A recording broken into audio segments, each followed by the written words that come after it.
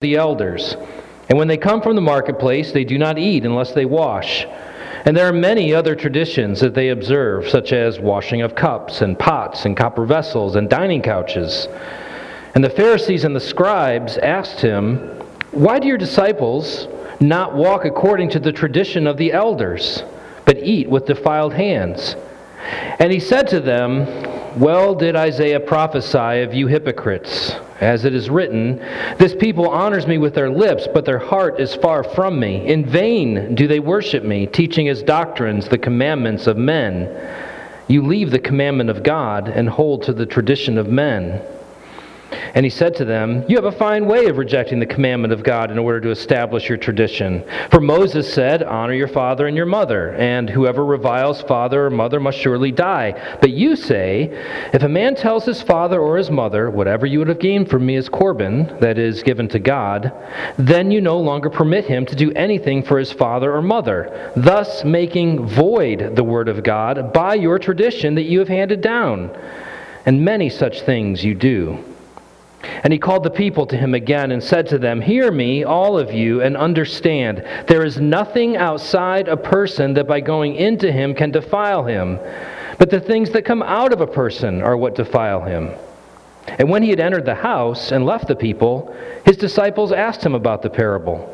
And he said to them, 'Then are you also without understanding? Do you not see that whatever goes into a person from outside cannot defile him, since it enters not his heart but his stomach and is expelled? Thus he declared all foods clean. And he said, what comes out of a person is what defiles him. For from within, out of the heart of man, come evil thoughts, sexual immorality, theft, murder, adultery, coveting, wickedness, deceit, sensuality, envy, slander, pride, foolishness. All these evil things come from within, and they defile a person." This is the word of the Lord. You may be seated. Well, earlier in Mark, we saw the Pharisees and the scribes seeking to destroy Jesus by discrediting him. By the time you get to the end of chapter 3, they're even accusing Jesus of being possessed by Satan, and now they're back at it again. This time, zeroing in on the failure of the disciples to obey the tradition of the elders. Now, when you hear the word tradition, what do you think of? Or I should say, what musical do you think of, right? Fiddler on the Roof, tradition, Tevye, right? That's not the idea of tradition that we have here in Mark. That's tradition, for the sense of preserving culture, not for the sense of protecting moral purity. Or we may think of tradition as it relates to churches, right? We're either a church that, always sings hymns and always uses an organ, or always sings contemporary and always has everything electric, right? It's that or the other. People either dress down or they dress up. I mean, traditions in the sense of what tends to characterize the culture of a place. And that's not what's being talked about here either. What's being talked about here is the idea of laws or rules that were man-made in order to protect God's law and help keep people from breaking it. Those laws were developed by rabbis over time. They were contained in the Mishnah. The Mishnah, by the time of the 2nd century, so 100 years or so after the time of Christ, contained 613 different laws, rules for the truly pious to follow. So, you see an example, here in this passage. We'll look at it in a minute when it comes to cleansing and hand washing. But the main thing to realize is that this started out as an attempt to do something good, something helpful. But in the end became both laughable and damnable. And we build fences as well. So again, let me come back. The way to think about tradition is with the idea of a fence. The Mishnah describes it that way. They were trying to build a fence around God's law. And we build fences as well. We try to come up with ways to keep ourselves or others from getting too close to breaking God's law. We create rules for the truly righteous to follow. We only listen to, Christian music. We never listen to secular music. We only listen to, the Christian radio station. Never, ever, ever to NPR. We never watch R-rated movies. We never miss a quiet time. We always tithe above the tithe. All these things are rules that we'll impose upon ourselves, a kind of Mishnah for the truly righteous to follow in order to demonstrate to the world how devoted they are to God. And what Jesus is going to show in this passage is that holding to tradition, in that sense, doesn't make you holy. It makes you a hypocrite. It isn't a sign of deeper devotion to God. It's actually a sign of greater distance from God. And far from being evidence of love for God and His Word, man-made commandments actually set God and His Word aside altogether. And here's the kicker. They don't actually deliver on what they promise. They don't deal with the problem that we have in the first place, which is the human heart, the source of the defilement, the uncleanness that we all feel. There is a stain that remains that cannot be washed away no matter how hard we try. And that is the tragedy of what's happening in this passage. We rightly look at the Pharisees, and Jesus, of course, will pronounce woes upon the Pharisees. We don't think about the everyday Jewish people who were trying so hard to be right with God by obeying the external rules and knowing internally that they could never turn off the faucet that was their sinful human heart, and so always felt cut off from God. And my prayer in the little bit of time that we're going to take this morning is that we realize that far from needing to create laws to keep from breaking God's holy law, how much better it is to see God's law for what it is, that we might flee to Him for grace, and by His grace be more and more enabled to love Him and love others. So that's where we're headed. First, let's pray. Heavenly Father, as we come to this passage, we do pray that You would help us to set aside tradition, to tear down fences that we have built or fences that others have built and imposed upon us, so that we might not be cut off from You, but rather be drawn closer to You as we flee to You for the grace and the mercy that You show to all who come in repentance and faith. And we ask this in Jesus' name. Amen. All right, so three things we're going to see this morning. First, the problem with tradition. Second, the source of our pollution. And then third, the only way to be clean. All right? So the problem with tradition, the source of our pollution, and the only way to be clean. First, the problem with tradition. And again, what is tradition? We get a hint at it in verses 1 through 5 of the passage. Mark says, many other traditions like this they have. In this instance, it had to do with washings, but there were many other. In fact, the Mishnah contains 613 rabbinic laws, all created to protect God's law and help people keep from breaking it. And again, there's a way in which that could have been a good thing. For instance, God's law says, don't work on the Sabbath. Well, how do you know if you're working on the Sabbath? And so one of the things that the Pharisees, the teachers of the law, tried to do was provide guidance. Here's how you know whether or not you're working on the Sabbath. Now that became eventually laughable.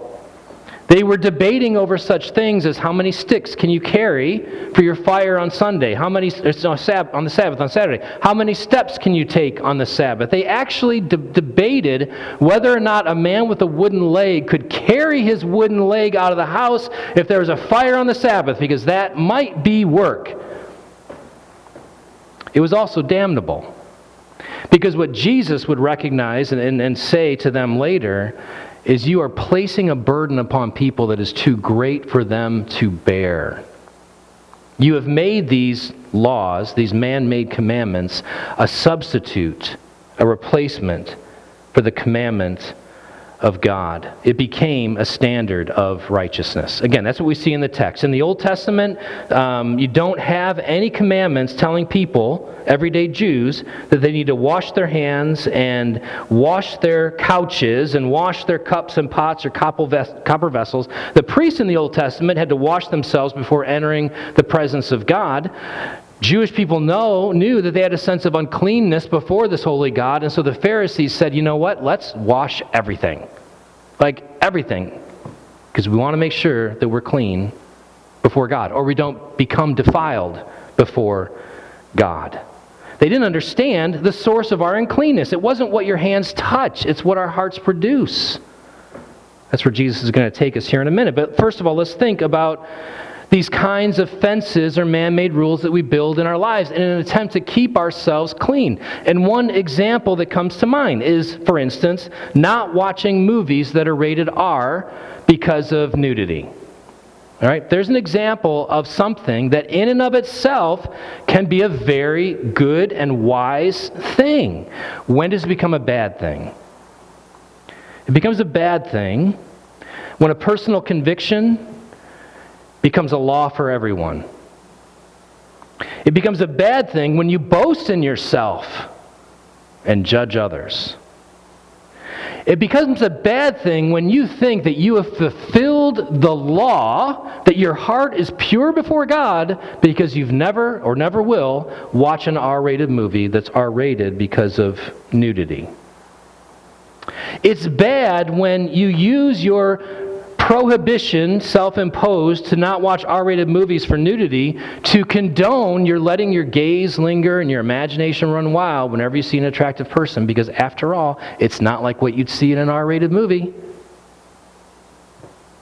When's it good? It's good when you say things like, you know what, lust is a sin that I struggle with. I know I'm forgiven. I know I'm being transformed into the image of Jesus Christ. I know that God's promise is that He will help me flee temptation by providing a way out whenever it comes.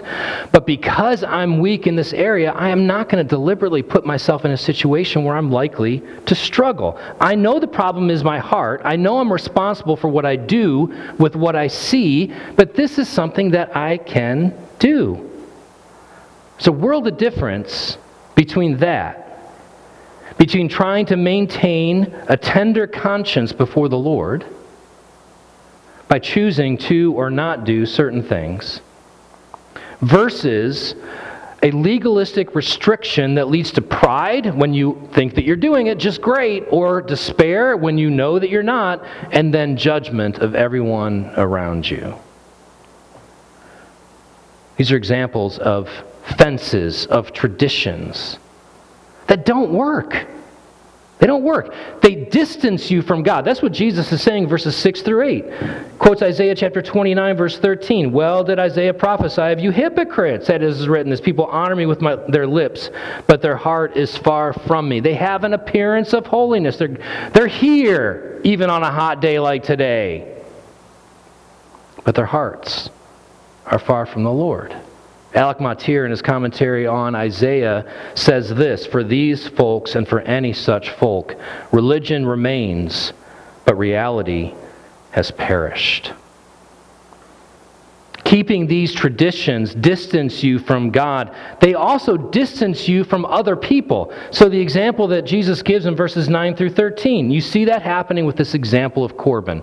Corban, again, was a rabbinic law that said if you declare something holy, then you don't have to use that thing for something else. And so what the Pharisees were saying, and Jesus is giving this example, is, listen, that money that you should use to care for your aging parents, declare it Corban. You don't have to give it to the temple right away. You could just kind of sit there. But say it's dedicated to God, and then say to your parents, hey, you know, what can I do? I'm just wanting to honor God. And so it's Corban. I can't do anything for you. And Jesus is saying, what, are you kidding me? The whole point of the law is to help you know what it looks like to love God and love other people. This very commandment, the fifth commandment, honor your father and mother, I've given you so that you can love well your parents. And you Pharisees come along and actually create a law, a commandment that undermines the commandment of God. It's not preserving it, it's destroying it. These traditions, they distance us from God. They distance us from other people, and they fail to deliver on what they promise. They set aside God's law. They don't preserve it. The very thing that God's law is intended to do, think about this. God's law is intended to help us know what it looks like to glorify God and love other people. And it's also intended, Jesus makes this clear in the Sermon on the Mount, to show us how much we need God's help and His grace for our forgiveness. Commandments of men cut our feet out from under us at both of those points. Commandments of man, tradition, fences, are all about me, not loving God and loving other people. And they're all about hiding my heart, not letting it get exposed by God's righteous law. What's tragic about tradition, it's more than just a problem. What's tragic about tradition is that whenever we build a fence around God's law, we're actually building a fence between us and God. Second, the source of our pollution. Jesus tells us the source of our pollution in verses 14 through 23, that it is the heart.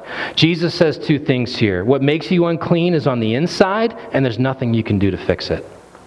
What makes you clean is on the inside. So that's what he's saying. We don't need to go back and read the whole thing, verses 14 through 23. But the point he's making is that it's not what goes into you that makes you unclean. It's what comes out of your heart that makes you unclean. Now, at one level, the Jewish people should have understood that, right? Jesus tells this parable. He goes into the house with the disciples. The disciples are scratching their head going, yeah, unpack this for us, Jesus. At one level, they should have understood, because they knew David's prayer of confession from Psalm 51. They knew that David prayed, "Have mercy on me, O God, according to your steadfast love.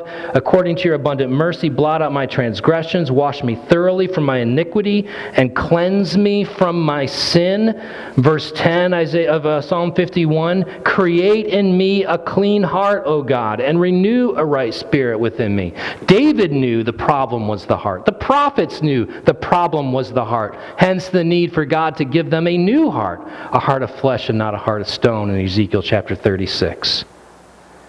They should have known that the thing that made them unclean was not what their hands touched, but what their hearts produced.